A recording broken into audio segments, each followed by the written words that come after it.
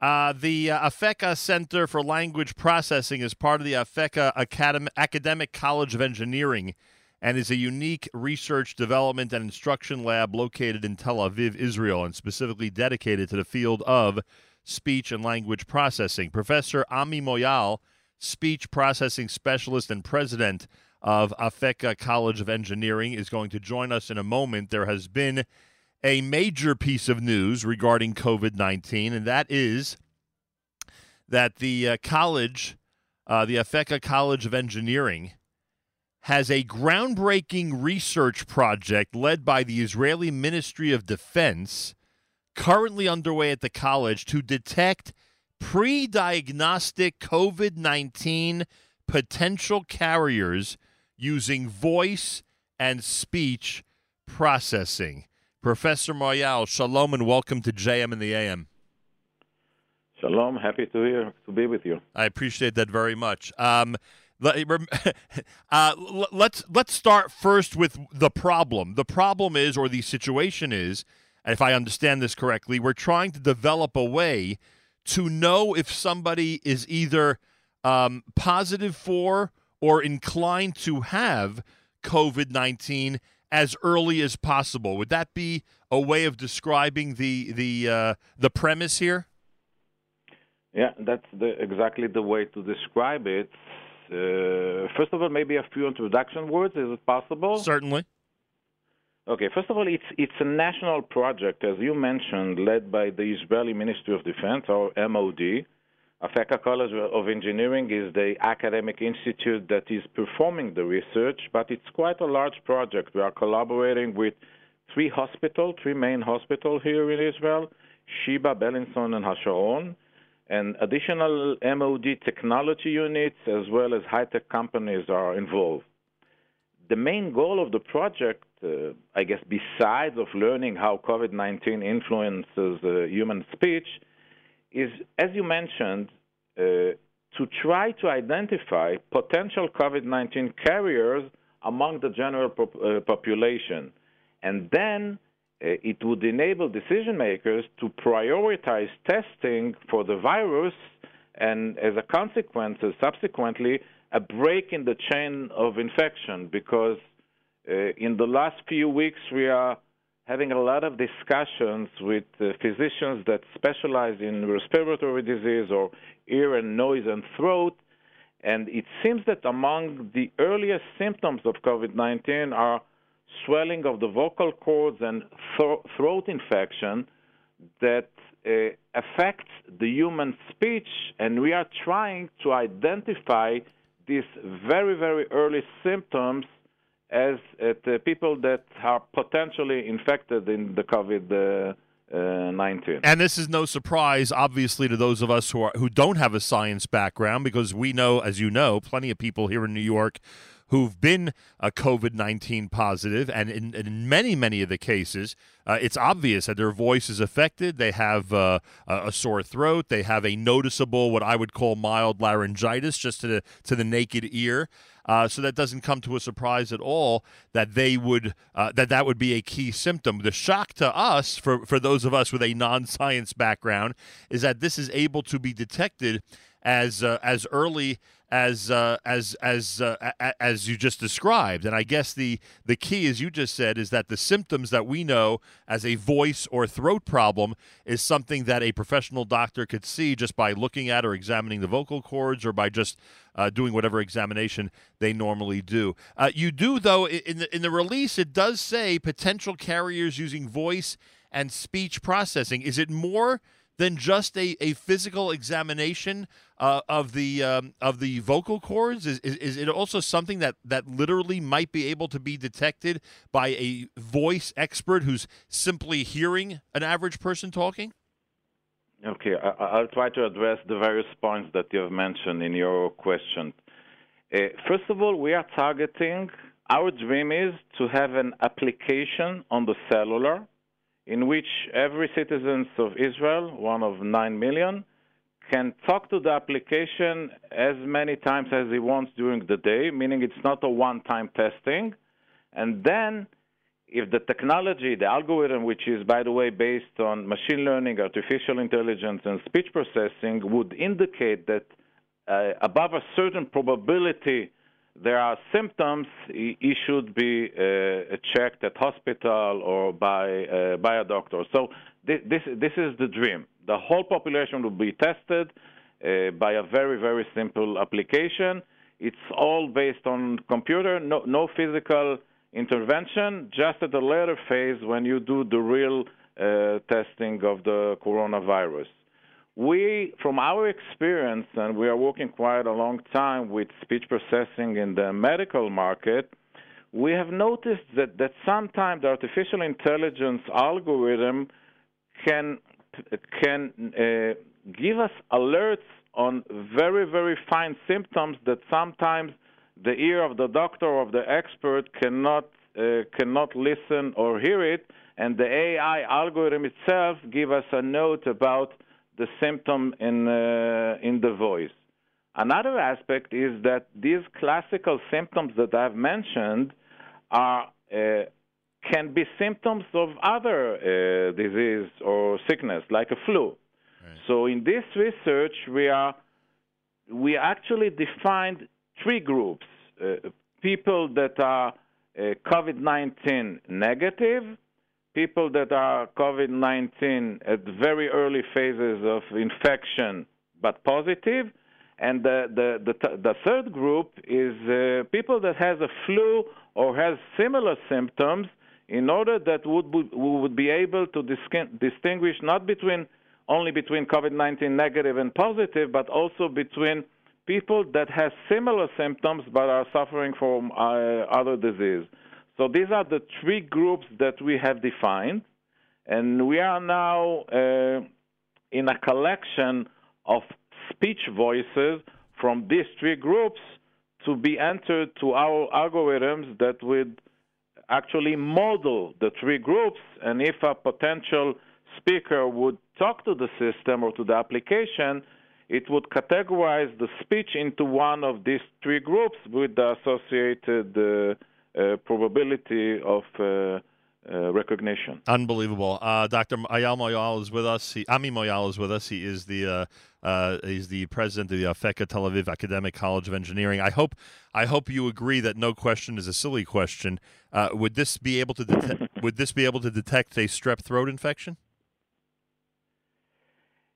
Maybe something in general. We are talking about algorithms that are related to machine learning or artificial intelligence. Basically, the algorithms are ready. We are working for them for many years, and they can distinguish between any groups that you have enough data to categorize the group. Let's say we are talking now about COVID-19, but the same solution can be used to different diseases or infection or phenomena, as long as the algorithm receives enough speech data that model the specific problem.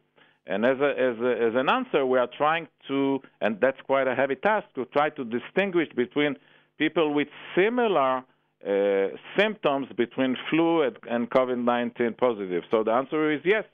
That's a research that we can conduct.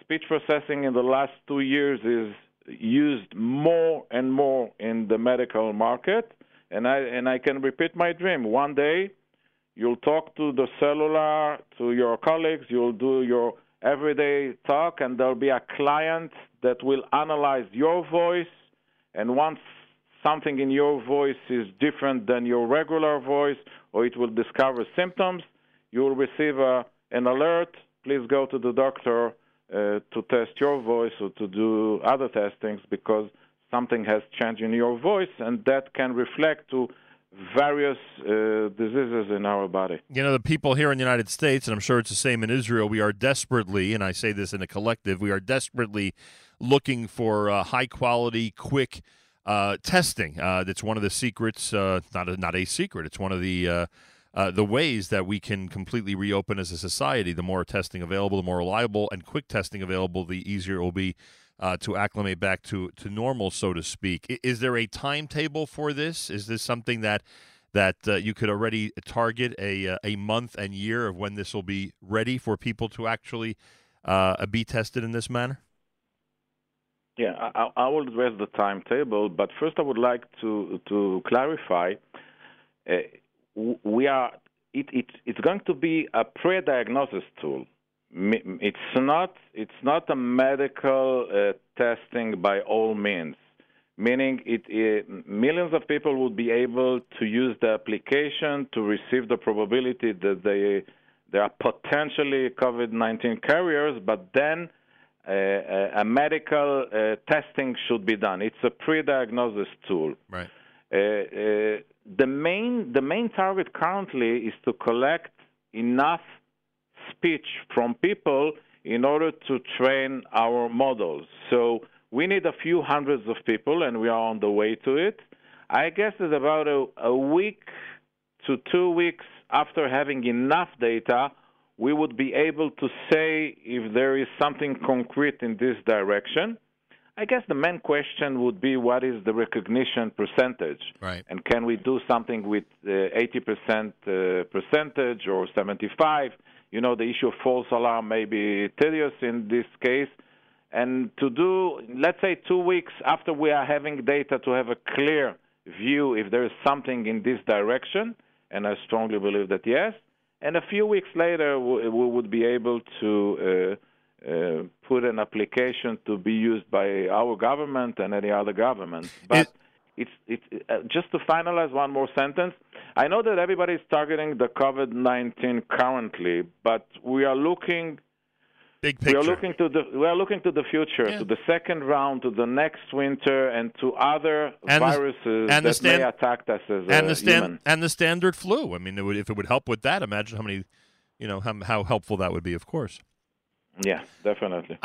Is the United States aware of your research, or these days everybody around the world is aware of everybody's research? Yeah, I must say that our Prime Minister office has gathered more than dozens countries, and I received the honor and the possibility to present our project to more than dozen countries in Europe. The state is also familiar with the project, and I must say that I know that there are similar projects in the States that maybe are targeting a different goal in the COVID-19 infection, but various institutes around the globe are trying to use speech processing for various aspects. We are targeting on the pre-diagnosis, and others are focusing on more learning how the COVID-19 influenced the human speech. Professor Moyal, how long does it take to become a speech processing expert? It took me the PhD 10 years, and then I spent 15 years in the Israeli high-tech industry. I'm more than 25 years in the field. Wow, amazing. I'm fascinated by voices, maybe because of the industry that I'm in, but you must have a really a fascination with voices from a completely different perspective. Yeah, definitely. But I must say that I started with first of all, the speech signal that is analyzed by our brain automatically on a daily basis in each conversation includes a lot of data.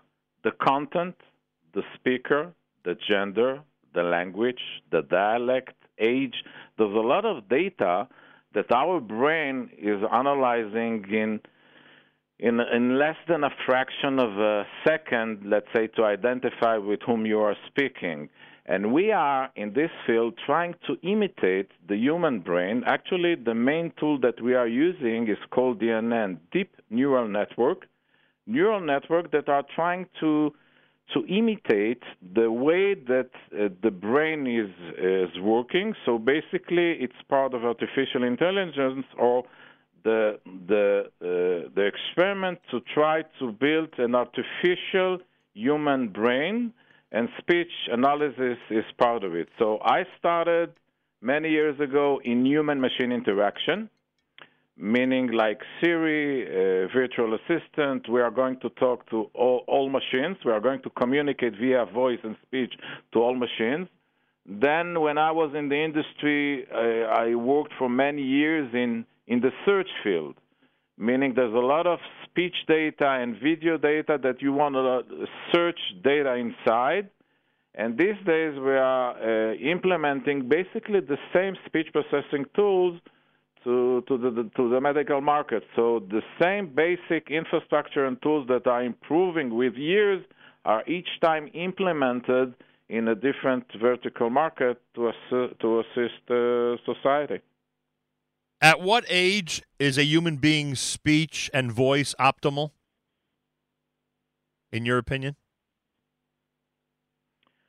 I think there's a development and a change until the age of 18, 20, and then it began to be stable. But I must tell you that if I will record you saying the same sentence, let's say at the same day, 5 times, in the difference of 2 hours each, I will show you the plot on the screen.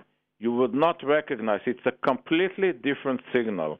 Our speech is heavily influenced by our moods, if we are sick, if we are tired.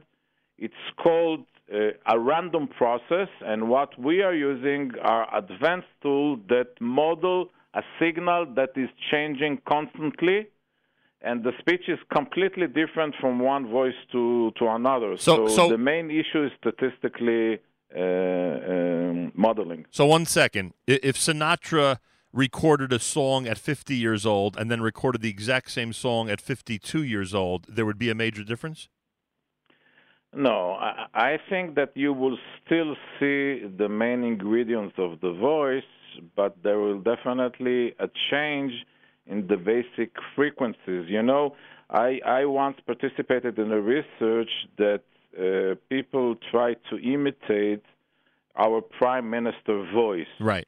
When you saw it on TV, it looks alike because the mannerisms. The manner, he took to the extreme several figures. Right. But once you analyze it on a computer, immediately you saw it's not the original. Well, imitation is all about exaggeration, so I would think that it would not. Very, very interesting. I'm fascinated by this. I'll tell you. Like I say, I wonder about voice quality and how people's voices change over the years. It must be an interesting analysis. I mean, I'm just suggesting. I mean, there are cantors and great singers who wonder. I mentioned Sinatra before, opera singers, etc., who wonder when the downgrade is going to start happening. At what age? Is there a way to identify an average of when a great voice will start to not sound exactly as great as it did during its prime time? No, this is not something that I'm familiar with. I must emphasize that our work is more of a machine learning work, that we let the computer learn from many samples the phenomena and less specific phenomena that evolve to a specific person. Another point is that our machine learning algorithms are constantly monitoring the change with no opinion if the change is good or bad. The main issue is to model the current speech itself. So if I asked you why certain voices, not just singing voices, but spoken word voices as well, are really pleasant to the average human ear and others are completely irrelevant to the average human ear, would you have an analysis of that or not? Yeah, but I guess it's highly correlated to the frequencies to the distribution of the frequencies that are included in the certain word and then on the way that the specific person is pronouncing the word. Fascinating. But, if speech interests you, the next level would be BCI, brain-computer interaction, meaning we will communicate with other computers directly from our brain without operating the speech to give a command. So if it interests you and you're looking for the next generation, it's going to be BCI, not communicating with a computer via speech. Directly through our brain, from signals from our brain. Not only am I interested, I want to be one of the subjects in that research, frankly. Professor Ami Moyal is the president of the Afeka Tel Aviv Academic College of Engineering. Good luck. We certainly need your research at this point and for sure in the future as well. Tadar Rabban, thanks for joining us today. Thank you very much. 17 minutes after 8 o'clock. Plenty more coming up if you keep it right here at JM in the AM.